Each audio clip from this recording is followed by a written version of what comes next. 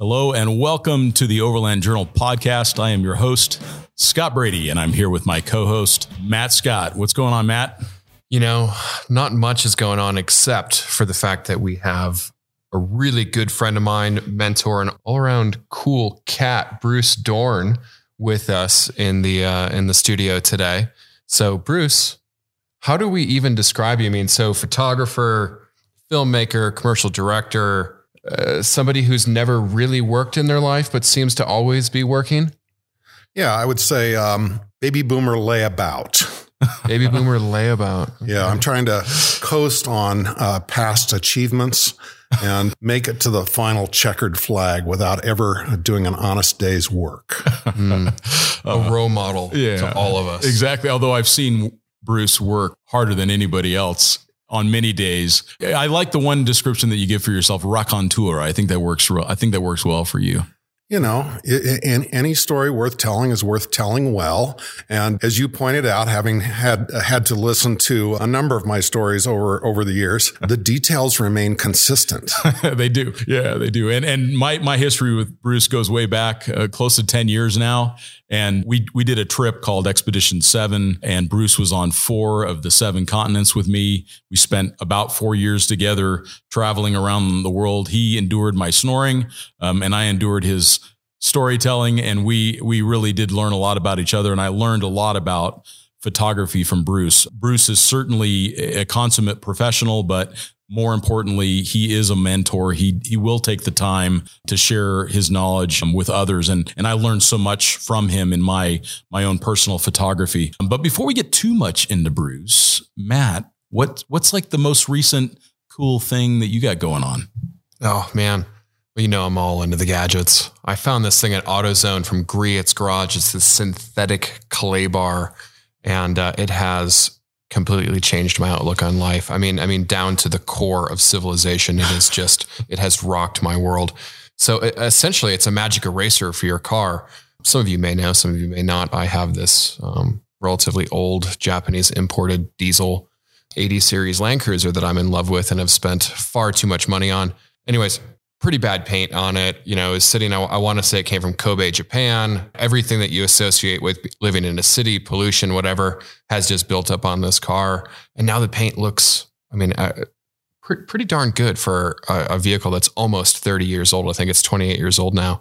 And the thing's $24.99. Like, I like it. I mean, they didn't send me this. Like, I'm on my second one. I love it. I don't know. I like getting excited about little things that make a big difference. Anything that makes a Toyota paint job look good. Yeah, because that's really hard to do. Yeah. It's really hard to do. They never really focused on paint. Yeah. I mean, they just focused on things like reliability and functionality. Stuff that works, right? Totally. Are you using it on your face too? Because you're glowing today. You know, that's oh, geez, you're making me blush. It must be your green glasses, Bruce. It's just the fact you're a ginger. I'm not. I'm going to hold my tongue there. I am only have a slightly gingerish Bruce, tinge. I think this might be something we need to ask everyone on our show, but does Matt look like a ginger? Absolutely. I'm not even like Clay Croft is a ginger. Yeah. But you know, you walked from the car to the room where we're recording, and you're beet red. You know, from the 30 sun. seconds of sun exposure. I mean, I think you must have to use SPF 1 squillion. It's 1 squillion. Yeah. No, that's just because I'm Swedish. I like to say I'm so Swedish. I came flat packed at birth. How about you, Bruce? Like, what's the recent cool thing that you're digging on? I've been working with some really cool lights. Part of my career as a photographer and a filmmaker has been defined by working with light from the very beginning. I had one camera, one lens. The next accessory I bought was a light. I think I still own that light, but lately I've been working with some portable LED lights from, believe it or not, an American manufacturer. There's still American manufacturers. Light in Motion is a company out of Marina, California, just a stone's throw above Monterey. And they're at a hangar up there on the old military base. And they're building, they manufacture lights for bicycles, headlamps like we use around camps, and underwater lighting. I was doing a dive with a buddy. We were looking for megalodon teeth down in the Florida Keys area. And this guy had this really wacky small LED light. We were in a hotel room way up above the beach. He goes, check out how bright this is. He turns it on, lights up the beach. And of course, there were many people down there doing all kinds of interesting things in what had moments before been total darkness. The light was spectacular, but it was extremely blue in color, which was by design, about 8,000 Kelvin, which is really high on the blue side of the scale. And is that for underwater use? Yep. Okay, yep. Because as the light comes through, you lose red and yellow in the first 11 or 12 feet, and then it gets to be sort of bluish and greenish. You add your fill light with a blue light, and then you put a bunch of magenta or red into it in post, and now you get your color back. I was thinking to myself, if these guys could make this in a legitimate Kelvin temperature for surface use, I would buy a ton of these things. So I actually approached the company and have been grinding on them for a couple of years. And now they offer the same units in 3,200 Kelvin, which is classically called tungsten temperature, and then 5,600 Kelvin. It's high impact plastic. It's got a very tight little LED array in it. Modifiers that you can put on it from Elinchrom and some of their own proprietary modifiers. I think you can drop this thing from a couple of feet onto concrete and it'll bounce. Yeah, they feel super solid. It's nice. Waterproof to 300 feet. Waterproof, not water resistant. I recently shot a little project for the local college. The theme was drowning under student debt. And I sunk a poor young lady in the pool with her cap and gown, and then shot some pictures of her struggling with her student debt. For those of us who travel a lot, traveling with lithium ion batteries is a very difficult thing because of all the issues. You have to carry them on, yeah. So because these lithium ions are internal to the lamp, they sidestep all of those issues. You can put them in the cargo hold. Oh, interesting. And it's cool. Pretty amazing Sounds awesome. Unit. Yeah. And what's the name of the company again? Light in Motion. And then the product that you're talking about? Is the Stella brand. Wow, Stella, nice. So you'll see them in Gold Rush, Bering Sea. You'll see them on Whale Wars. They are the light of choice for extreme conditions. I've got a couple that are on quick release super clamps on the wing mirrors on my F-250. So I can spotlight look for campsites along the side of the road. And then I can grab them off of the mirrors, go caving, go snorkeling, use them to light a scene around a campfire. Wow. So they're true cinema grade in a very small package. And the ruggedized aspect is what really turns me on about them. Oh, that's cool. That's a nice little, and an unexpected choice. That's nice. I like that. Yeah. You've got so many gadgets that it's cool that that's so the one you gadgets. pick. Almost as many gadgets as you. And What's me. your thing? You know, I've been riding this Honda Africa Twin, and it's been an interesting bike to ride because it has the DCT, which is like a semi-automatic transmission. Now, you dissed that initially. You said it was too heavy and you couldn't bump start it. It's the bump starting. That's the problem. And it's still a concern. So, but it's been nice to ride a motorcycle every day. Yeah. So that's been my thing. And I realized the other day that it's a great bike overall. Like for someone who wants to buy their first adventure bike, it's a great bike, but I think I would still want the 6-speed manual. You know, I went and test rode one, and I like the automatic, and I found it to be, what do they call it? Deep learning, if not AI, deep learning, because when I was riding it casually, it short shifted, was using the torque. But as soon as you got aggressive with it, I went, oh, this is how it's going to be. Yeah. Kind of like the tranny in that little German Corvair that I recently bought. Manumatic. It's got a clutch, Sure. but it's controlled by a computer. I found it to be really enjoyable to ride. Well, and at low speeds off-road, which people that are getting new to adventure bikes, they need to be riding slow in technical terrain so they don't hurt themselves or the bike. Yeah. This bike really allows that. It's kind of like a recluse clutch. So excellent low speed control. So you can be dragging the rear brake and feathering the throttle and moving through terrain really competently. So like low speed stuff, super good. I don't know that I would be in for the extra, I think 6 to 8 pounds that it adds. And the fact that you can't bump start it in the middle of nowhere. But I guess if you're riding with other people, it's not a big deal. So yeah, and they make those little lithium jump packs. And they do, yeah. So there's other ways. There are other ways around it, and they've got a new model that just came out that I'm excited to check out. But enjoying being on the bike. I just want to point out to the listeners, since you don't have the visual, that when Scott was talking about riding through technical terrain, he was doing that handlebar thing that you do, and both his pinkies were in the air as he was riding. He was prancing. He was. He was being very delicate with his controls. Yeah, but that is a big thing for somebody that's getting into adventure bike riding. I mean, these things they're heavy machines, right? Like, I mean, the kind of correlation to that Recluse. I mean, I know a lot of enduro guys. I mean, top enduro riders that use those things because it's just easier. I mean, it is easier to ride for sure. And it's still, I mean, this is the adventure sport model. So it's got over 6 gallons of fuel, has nearly 9 inches of suspension travel. So it performs great. I mean, it's something that a lot of people don't look at because it misses a couple of those key points like cruise control and stuff that it matters, but it also doesn't matter. But this new model's got all that. It's got all the whiz bang gadgets. So it still has less travel than a KTM 950. Yeah, it does. More weight than a KTM 950. It does, yeah. And less horsepower than a KTM 950. The one that I've got is still less horsepower. Yeah. The new one is a little more. But does it rest my case? But does it have the sex appeal of an electric e-bike? Because that's your new jam. Your new jam. Oh yeah. Although that's a very cool story. You had this Harley Davidson that you built 30 something years ago. Still have. Yeah. She's 31 years old this year. Yeah. And it was in like Mikuni carburetor ads and everything else. And then you sold it and it went away. You didn't know where it went. You didn't know who had it. And then some buddy of yours, what was the story? Yeah, I built it in 88, sold it for a massive profit. It was an easy rider and hot bike and calendars and all that stuff. You know how it is. You feel like you build one good one that the next one will be better. Yeah. Sold it for a good piece of change. It showed up on Craigslist out in New Jersey about 3 or 4 years ago. I bought it back from the guy for nothing. He had put 5,000 miles on it. Wow. Since I sold it to him, but he had screwed it up with a bunch of weird changes. So I put it back to the original condition, just like meeting an old girlfriend that you should never have dumped. And she, for some reason, still likes you and you're back together again. So yeah, no, I love that old thing. In fact, that was the first Harley Davidson I ever rode was your bike. And it didn't suck as bad as I thought it would. Oh, that's so sweet, Scott.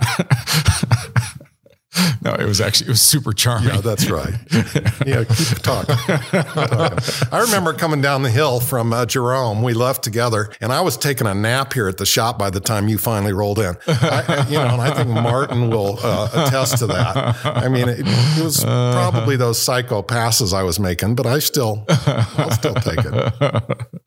I do remember that. So you're not only a photographer, but you are a world traveler. You have seen a lot of the world. And, one of the things that we like to talk about on this podcast is help people relate back to how they improve their own journey. You have done photography professionally, but what are some initial things that you would recommend someone that is new to overland travel, or they've been a long time overland traveler and they want to just do a slightly better job or do an improved job of capturing their own memories? What are some basics that you like to tell people when they ask you that question? Yeah. I mean, how can we be as good as Bruce Dorn in 3 minutes? This is where the cricket sound effects come in. I think the number one thing is taking the time. We struggled on E7 to a certain extent because we were busy getting going during the early prime light, and we were busy trying to find a campsite and making those last few miles during the afternoon prime light. Totally. So if you go with the intention of making imagery as one of the priorities, then it will automatically improve no matter what tools you're using. Obviously, magic hour is a great time to shoot. Having the camera ready at all times. I remember a few occasions of shots that I missed, and I will kick myself forever because the camera was just out of reach. You can put a camera in P for professional mode, and it's going to work well for you for about 92% of the time. You can go in AV, some kind of aperture priority or shutter speed priority. I tend to work in a manual mode, and I'm constantly aware of light. I like the fact that I need to be aware of what's going on with the light. And so if you're traveling along, if you're in Arizona, it's sunny. It's, the sunny 16 rule on the front side and 2 stops open from that on the back side. You never need to use a meter. when you're in scattered clouds or overcast conditions, high cirrus kind of stuff, it's going to be different. If you're moving in and out of open shade, it's going to be different. But if you're aware of what's going on and you're there's nothing to photograph at the moment, but you see it, the cloud cover is rolled in and the light has changed, color temperature's changed, make the adjustment to the camera on the console next to you, have the camera ready so that when something happens, you're prepared for it. You can still capture it. Yeah, I was dragging a trailer full of snowmobiles up to Togety Pass in Jackson Hole, heading over toward toward Du Bois, Wyoming. And we were crossing a tributary to the Snake, and I'm driving, trying to keep the trailer behind me on an icy road, and we saw a line of bull moose walking single file down one bank across the frozen stream and up the other bank. I think there were like 15. Wow. And they all had these massive racks. It was a spectacular shot. I, of course, jackknifed the trailer trying to get it stopped and get the camera in my hands fast enough. And all I got was, the last moose's derriere as they disappeared into the forest. Had another occasion where I was driving and I saw, we were back in some back country on a snowy road, and I saw a little flicker of movement in my side mirror, and I looked back and there were 3 wolves bounding through the snow, 2 grays and a black, and the snow was very deep, so they were porpoising through it. Again, camera was just a little too far away, so that can only be a neurochrome. I'll remember it. I've got it, in my head. I remember both of those shots distinctly. And you'd think at this point, after almost 50 years as a pro, that it would never happen. But I was just up in Jackson and I went over looking for some black bears in a berry patch that I know is productive. I had my 200 to 400 zoom on my 1DX Mark II in my lap, because I knew up the hillside there were some berry patches, service berries, I think they were. As I come around the corner, there are 2 bear cubs not 10 feet away from me on a tree branch. There was a tree growing up the downhill side of the road's slope, and they were no more than 10 feet away, posing, backlit, and perfectly framed. And I had so much lens on the camera that I could have shot a nice image of the pupil of one of their eyes, but no way I could get the shot. By the time I fumbled around, got everything changed, they were gone. So, wow. But I came back the next day and got a couple of good shots because I knew they would be in the area. But I think being prepared, being in the mindset of capturing images is number one. Familiarity with tools. There's an old saying from the Old West, beware the one gun shooter. That rancher who's got a lever action 30-30 and he uses it to get his dinner and to chase off scoundrels. I'd be nervous about that guy because he knows that tool. If you are working with too many cameras, too many lenses, you can actually create obstacles to your capacity to capture. So sometimes less is truly more. So that leads to a question. If you were to have one body and one lens, what would it be? Well, you and I came to the same conclusion, I think, when we were out on E7, that 28 to 300, something that's got a really long range from fairly wide to some tele is going to be a good choice. So that 28 to 300 L lens, you were on this Mark 5D Mark III. Yeah, Mark III. And so that kind of combination is good. There's some really neat little cameras that have what they call zoom lens reflexes, where it's a fixed zoom. A number of different brands make them. And I think that would be a really good way to go.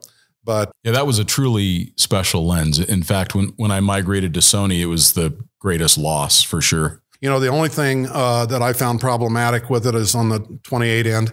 Wide angles are most interesting when you use them close. When you get up close to something, it really increases the scale of the foreground object, pushes the background back, and it's an easy way to add a lot of drama. That particular lens, I think the closest focus on the 28 millimeter end was pushing 4.5 feet, something like that. That's quite a while. Yeah, and you want to be able to have it so that you can get 12 inches from the front element or something like that. So I went back to my old school roots and got what's called a Barlow lens, not named after Nina. And it's a single element lens that you spin on the front like a filter. And it pulls infinity in so that, your furthest the lens will focus is maybe 10 feet. Oh, interesting. But then it brings it in to about 18 inches on the front. So having one of those, and if you can spin it on quick enough, then you can make that work. And what body would you put it on? Well, bodies come and go. It's always about the lenses for me. I haven't seen a bad camera in a while. I was working this summer with a young Hopi girl who I'm mentoring as a photographer, and I put her on the little Canon M50 and with a little 18 to 135.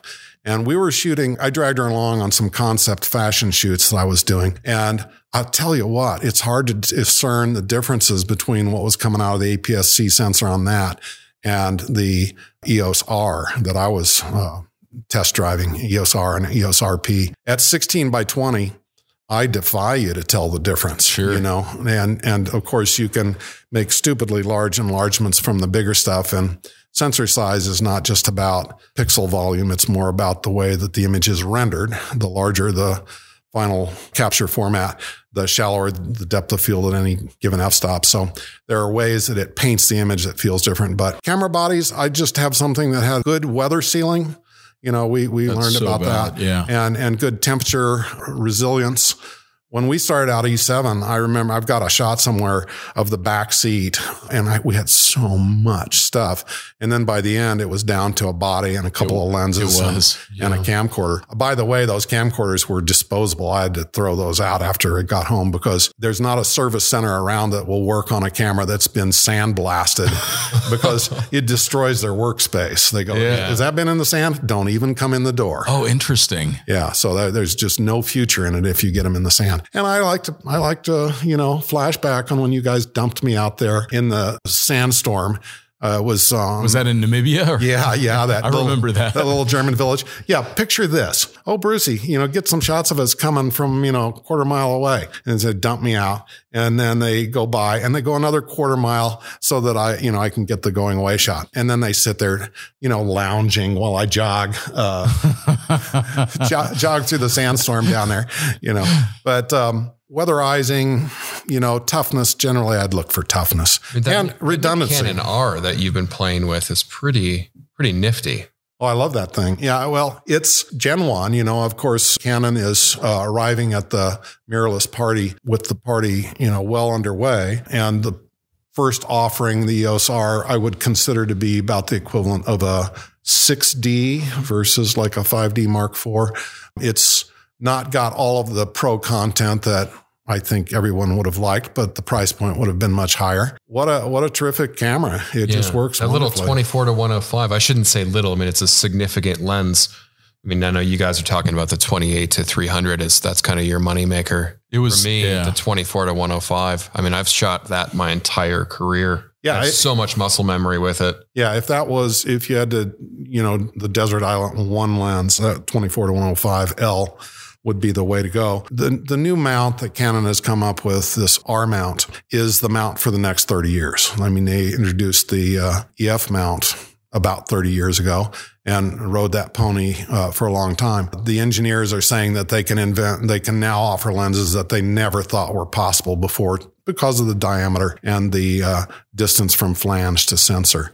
And we're starting to see it. I've sold my beloved 70 to 200 f2.8 IS to Mercedes, who's rocking that thing, in anticipation that the RF version of it would follow quickly.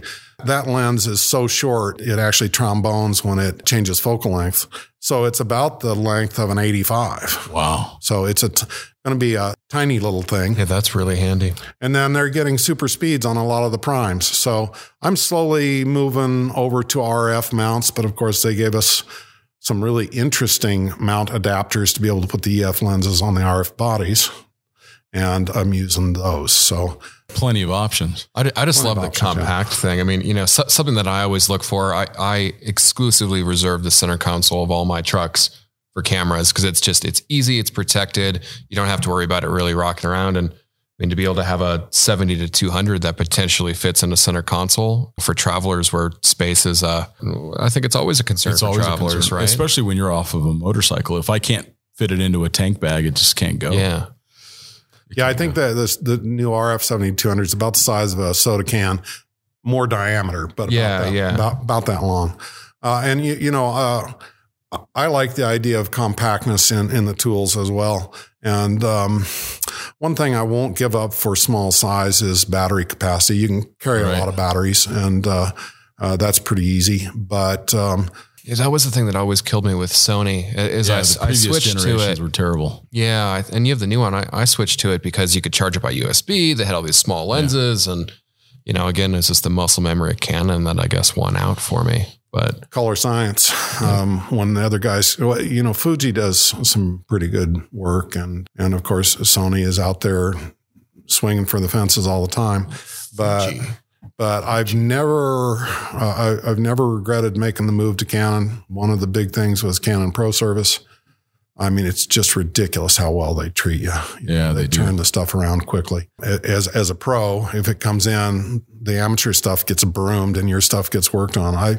Generally, when I send something out, it gets fixed the day they receive it, or at worst by lunchtime the next day. So, if you have to mail order the stuff away, it's still not gone for very long. Well, you're literally counting on it, not only for your living, but to meet your clients' needs. And when you're needing to make money, it's just the same thing. Like when you're crossing Antarctica, there's a reason why you drive a Hilux, because it's the best tool to take across a continent like that. And I don't mind the resale values being consistently high. That's a good thing too. Yeah, no, absolutely. So I guess while we're talking about Canon, so you're a Canon Explorer of Light. Yeah, that's the program started, I'm going to say could be 25 years ago by now. And I'm not one of the OG, but I've been in it for 15 years. And it's not something where, it was originally, these are the best guys in their category, period. And they use Canons. I know that some of the companies will go, oh, you're really good. Come and we'll give you some free cameras if you use ours and endorse them. Canon's policy was to find people that were Canon users, like they just find you. If you happen to be the best air-to-air airplane shooter or the best guy shooting blue water sailing, and then they note that you're using their equipment, they might reach out to you. And that's sort of what happened to me. And enjoy the relationship. It's been really cool because I've gotten to introduce quite a few of the products that went on to do great things. Hiding in plain sight. There's been more than one occasion when I've been walking around shooting a prototype that everybody was still, talking about on Canon Rumors or something like that. And I've got it in my hands at that moment, actually beta testing it. Got to shoot the 800 5.6 and the 200 f2 in Africa. Went down there and did portraiture with the 200 f2 and some bird work with the 800 5.6. And then I helped introduce, I was the second guy to use the 5D Mark II after Vincent Laforet's famous weekend with the camera. And C300, original C300. Yeah, and then, you spent a lot of time with those cameras. Yeah, and the EOS R, the Mark IV. I appreciate the trust that Canon has put in me. You know, I'm kind of their general practitioner. I described how it's mostly specialists. And I would say I'm kind of the country doctor of Explorers of Light. I do a little bit of everything. Yeah. You know? And people can see some of your work on Instagram. I mean, you don't really take it that seriously because it, you know, I was aware of social media as a coming thing, but I didn't take it seriously early enough. So I didn't really stake out that much ground in it. I was more busy shooting than crowing about shooting. Well, and I remember you, talking about the breadth of your career. I remember you telling me about a Arnold Schwarzenegger movie you were working on. I mean, you have done so many interesting things, which leads me to the question of, do you have any regrets from that? Is there one thing that you wish you had done different? Well, I got, I'll back up in time a little bit. My career has almost been defined by falling into things rather than seeking them. You know, I kind of have always done my own thing. I just, the goal is to get up and entertain myself and have some fun. And then on a regular basis, somebody notices that and hands me some dough. So I got to Hollywood by dumb luck. I was a stills shooter in Phoenix back in the really early 80s. A phone call came in. Somebody asked me if I shot film. Of course I shoot film. I'm a photographer. By the end of the conversation, I realized they're asking me if I was a motion picture camera operator. And I had gotten so far down the path that I just said, yeah, sure. And then I read up on it and went to the shoot and was able to. You make it, right? Yeah, a little bit of that. And then that project or the one that followed got me to some big awards thing, I think in the Clios. And that got me an invitation to Hollywood. And next thing you knew, I was creative director at a special effects house that was at that time the biggest effects house in the world. And out of that came Pixar people and Industrial Light and Magic people and Rhythm and Hues. We really did all the groundwork along with another sister company called Digital Productions. We invented computer graphics there. So that was the 80s and it was very fruitful. So I was living large and getting the projects that you dream about instantly. Now, the regret, I was there, CAA and some other places started sending me scripts because that was the time of Tony Scott and Ridley Scott and Adrian Lyne and the British invasion of all the commercial filmmakers, Top Gun, Miami Vice, all these real glitzy looking, where visuals were a really strong part of the project. And I started seeing scripts and I started reading scripts and I started going, I'm going to have to take a big cut in pay to do this movie because as a first-time director on features, you basically get DGA minimums and maybe a piece of the backside. But I was going to take a massive pay cut to do features, and I just decided not to. And, I did that for 20, 25 years, and I would say in the A category, not the top guy, but I was certainly in the top 10, and if you watch TV from 1980-ish to, not that long ago, there's been a lot of commercials of mine still in the last 5 years. You saw my work every night. Yeah. Because I did every soft drink company, every car company, every beer company, every airline, every hotel. It was a good ride, You were busy. Yeah. But would I like to have a resume of a half a dozen movies? Yeah, that would be cool. And I suppose I was recently over in Hollywood and went to a sketch comedy show to see some friends of mine who are in an improv group. And I was going, you could pull these kids together and do something. So who knows, Anything's possible. Yeah. So Matt, question for you on photography. What's the current setup? What are you shooting? Oh, you got a couple of them, I know. But. Yeah. I like to say I have two setups. When I'm shooting for Overland Journal or Outside Magazine or something like that, it's always my Canon stuff. If I actually have to work and make money from those images, I don't hesitate. I go to my 5D Mark IV. I have a 24-105 and I have Bruce to borrow lenses from if I need anything past that. Wait a minute. Don't look in your garage. It all becomes clear. The thing that's really passionate to me is my Leica rangefinders. They are, probably the worst camera bodies you could think of shooting with. You don't actually look through the lens. You look through a rangefinder. You're looking off to the side and you're essentially making guessing at everything. Yeah, you're making a measurement based on the parallax between the lens and the rangefinder. But they're fantastic full frame cameras. They're very small. I spend a lot of time in Southeast Asia. I spend a lot of time in cities, and my personal passion is the street photography. So I have a Leica M10 and Leica Summicron 50, which is, I guess Bruce, you could chime in, but Summicron 50 millimeter Leica, it's probably the best lens you can buy. There are more expensive lenses, but yeah, it's Summilux are 1.4s, Summicrons are f2s. Yep. Elmerits are 2.8s, as I recall. I started back in the day. You carried like a rangefinder for wide angles, and you carried basically a Nikon F for telephotos. Yeah. And that would have been the package for a Vietnam era photojournalist, and because it was really hard to focus and I'm not talking autofocus, this contemporary generation, ground glass optical SLR focusing a 21 millimeter lens is more of a guess than working with a rangefinder. So rangefinders were actually technically more accurate. But very precise. And like everybody should own a Leica at some point. I guess it's like owning a Land Rover or Land Cruiser, one of the classics. It really is. You just, you go, yeah, that kind of feels right. I mean, they're pricey, but I've never lost my backside on one. They hold their value. They hold their value. I mean, I'll buy kind of more obscure lenses because I enjoy the pursuit of making those images with different lenses, I guess. And they appreciate. I mean, Leica this year is raising their prices 25%, and it's predicted the used market will shoot up just like that. So, I've had my M10 for 2 years, and I always buy everything used from Leica because there are collectors that just buy these things and they never use them. Fetish objects. Yeah. They're just objects to them. So I always buy used, and honestly, I'll get paid to use this camera.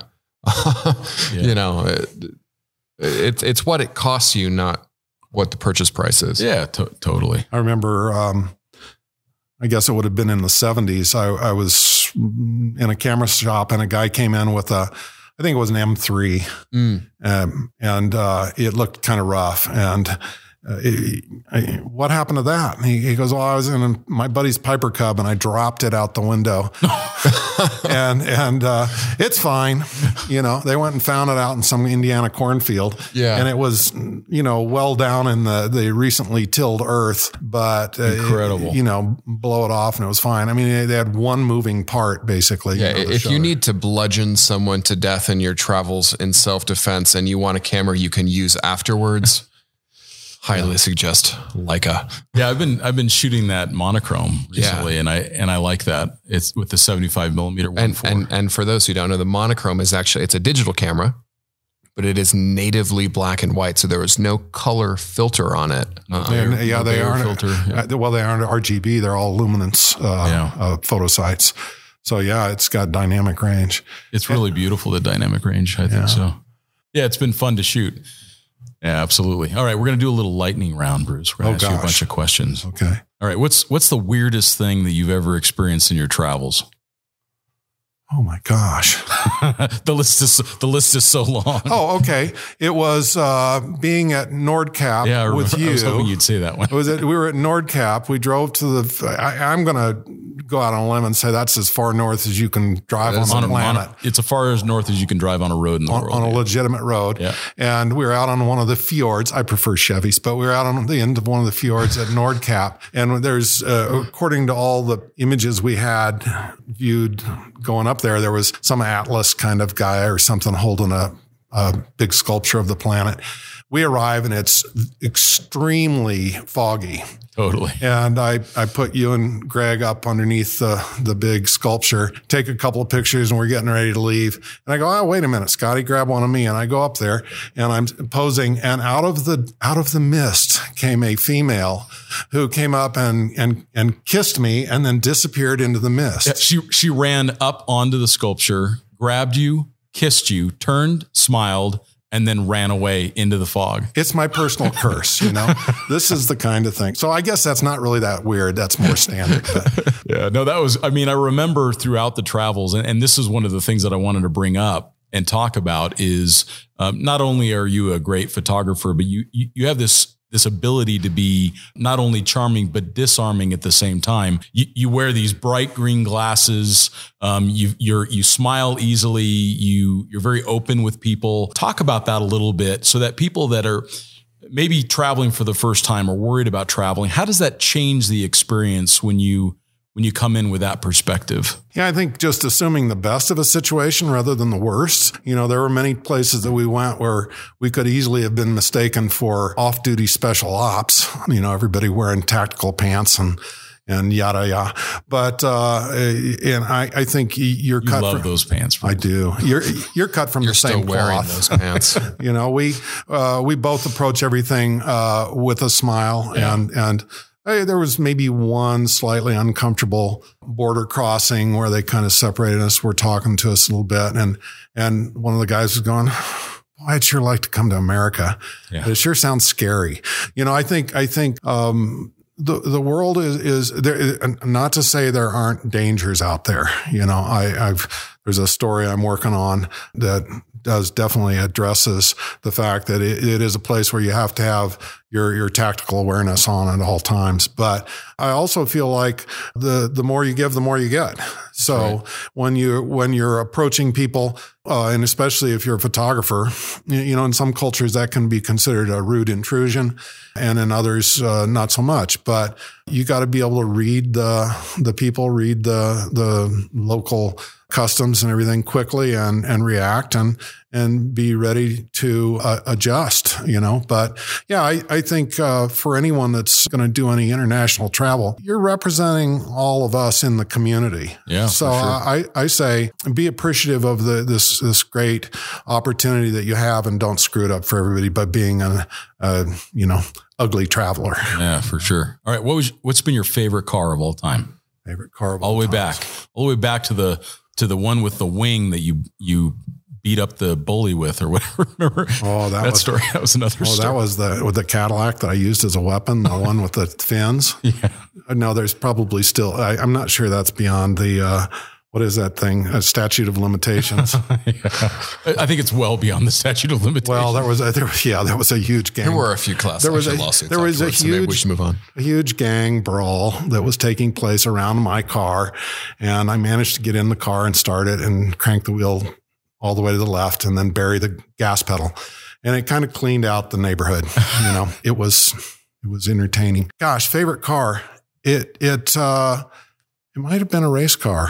What was your favorite race car? Well, I had a little race car that I built that was a dwarf car. It was a super bike engine. Car weighed 995 pounds and had 220 horsepower.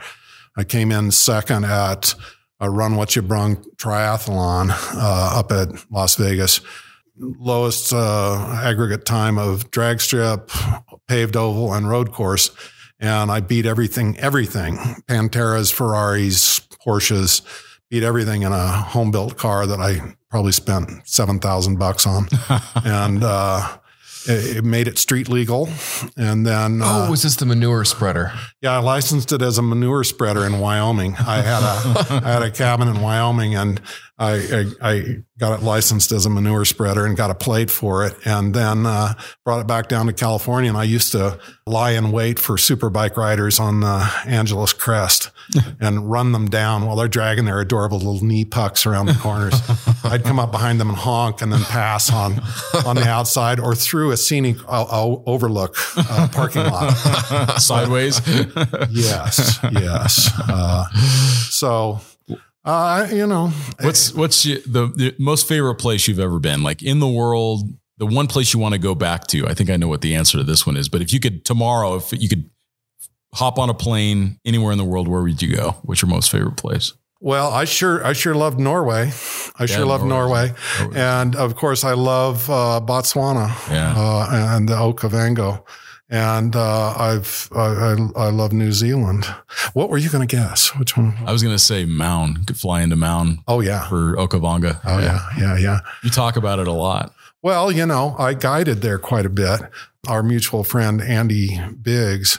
I got into guiding safaris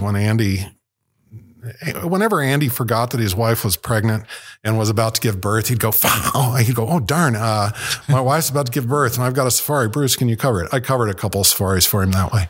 And then I got into guiding, and I would say that Okavango is probably, it's as close to Eden as you're going to get. That one shot you've got of the I think it was a lion coming through the water was unbelievable. Like one of my favorite photographs in the world. Yeah. In the world. Yeah. Another fellow that was on the trip, I was guiding a group, and another fellow was with me, was on the same lens and same body. And I said, she's going to come, she's coming. Yeah. Cause we could see that she was getting ready to sort of charge towards us. And we were both smoking pixels. He won the Smithsonian Wildlife Photographer of the Year for that. And then I have the same image, but from a little lower and to the right. And Canon used it quite a bit. And people were accusing both of us of having ripped the other guy off. Yeah. But that was a pretty special moment for sure. And incredible. One in that series that I didn't publish was that same cat coming through the water crossing. Submerged to the point that only her nostrils were sticking out and the tip of her tail. Wow. And then that one that I have published so widely. It's a pretty special moment. But, the world is filled with special moments. The trick is to be alert and be open to receiving them. And that brings up something that I thought we would talk about briefly it's this whole idea that imagery is now this form of narcissism. And I think that people have forgotten that these moments are occurring that we should be capturing. Yeah. It doesn't need to be the camera turned towards ourselves in 90% of the cases, like you see with so many people, even travelers today. But maybe turning that camera around or shutting the camera off and actually experiencing that moment, something that you can remember and maybe changes you a little bit. You can't be a good image maker without being someone who is very aware and in touch with what's going on around you. So if all of your senses are turned inwards and it's a narcissistic moment, how am I in this moment? What do I think? You miss all the good stuff. You do. It's a variation. Yeah. I mean, you can miss a lot of stuff by chimping, that is looking at the images on the back of your camera when the action is still going on. But you can miss a lot of stuff by just thinking about how cool will I look in this situation. Image capture in its purest form is about being able to share experiences with people that weren't able to be there. Yeah. And I don't think that necessarily has to include us to prove that we were there. Yeah, and selfies are awkward. They become so commonplace that now they don't feel, they should feel way more awkward than they do. I mean, I guess I feel if I'm going to take the time to look at somebody's body of work, I want to be inspired by that, especially, travel photography. I don't really care about somebody's face that's blocking Angel Falls or wherever that person is. I mean, I want to see a thoughtful image of that place, not of them. In fact, I think the first photo I saw that was an image of you in years was you sitting inside the new Defender. Yeah. And that was because that moment, like at least for you and I, it was super special. It was super special to be at Land Rover in the UK and seeing the new Defender, being some of the first in the world to see the new Defender. That was a very special moment. And those are the kinds of things we do want to share because you that was a proof of life photo. I was like, you know what? Nobody is going to believe me that Land Rover flew me and Scott out here to see this Defender months before everybody else. I should probably get a photo of that. And it wasn't a selfie, actually. It wasn't a selfie. It wasn't a selfie. Yeah, because we weren't allowed to have ours. We weren't allowed to have our. Yeah, they bagged our phones. They did bag our phones. So, yeah. Did they when they had your phones, did they come out on Facebook in your behalf? Oh yeah. So, I like Land Rovers. Toyotas suck. Yeah. Well, what's next, Bruce? What's the next big adventure for you? Well, I'm waiting to hear if I get a camera to play with soon, which would be nice. I'm going to be working with my young mentee in a couple of weeks. We're going to been working with a little Hopi gal who. And does she have an Instagram that we can check out? Yeah. I think it's Sarah.Honani, Honanie. Awesome. And there's an article that I wrote about us working together in the October 2019 Outdoor Photographer magazine. And she and I are going to be shooting some native rodeo in a week or two. And then I've got a young concept model that I'd like to work with, and we're trying to sort out doing a concept shoot in the White Sands down in New Mexico. Now that the weather has cooled down a little bit. And Matt, what's next for you? You got some stuff coming up. Yeah, going to the Royal Geographical Society in London for their annual Explore event. I'm going to be helping with the vehicle-based expeditions section of that. And anyone who's not been to the Explore event in London, I'd highly recommend it. Just walking those hollowed halls of the RTS. Yeah. I mean, it's. I don't know. I think for a traveler or an explorer, going to that place is selfie worthy. Selfie worthy. Yeah. Maybe we'll take a selfie. Yeah. It's such a reminder of how insignificant all of my travels have been compared to those people that have done that before me. Yeah. I mean, it'll be cool to work with some young explorers and to work with some legitimate scientists that just need a little bit of help on the vehicle side. Yeah, I'm really looking forward to that. It's cool to, I guess, try and pass a little bit of knowledge on. So yeah, nice. Yeah. What about you? I'm hopping on the Honda. I'm going to ride down to Phoenix, and Infinity's launching a couple new cool. SUVs. So we're going to go to New Mexico, and it's the first designed and built space station. It's a space port is what they call it. That's by Roswell. Yeah. So we're going to go check out the Virgin Galactic spaceport and drift various vehicles and drive off-road with SUVs, and that'll be fun. Is that over near the Very Large Array in New Mexico? I think so. I think they're in the same basic area. Another selfie-worthy thing. A couple of weeks from now is the Festival of the Cranes there at Bosque del Apache, and I think I'm going to be down there as well. But yeah, that's a beautiful time to be there. New Mexico is so crazy. I feel it's probably one of the most underrated Southwest states. It really is. It's gorgeous. Yeah, I mean, there's some of the, I want to say it's the oldest continuously habited city in North America is Santa Fe. Well, the oldest continuously occupied village is Moenkopi on the res north of Flagstaff. Okay. It goes back 1,000 years. Yeah. But, I mean, there's a lot of history in New Mexico. I was reminded we were just out for Overland Expo East, and everybody on the East Coast is, well, there's no history on the West Coast. I'm like, oh, okay. Yeah.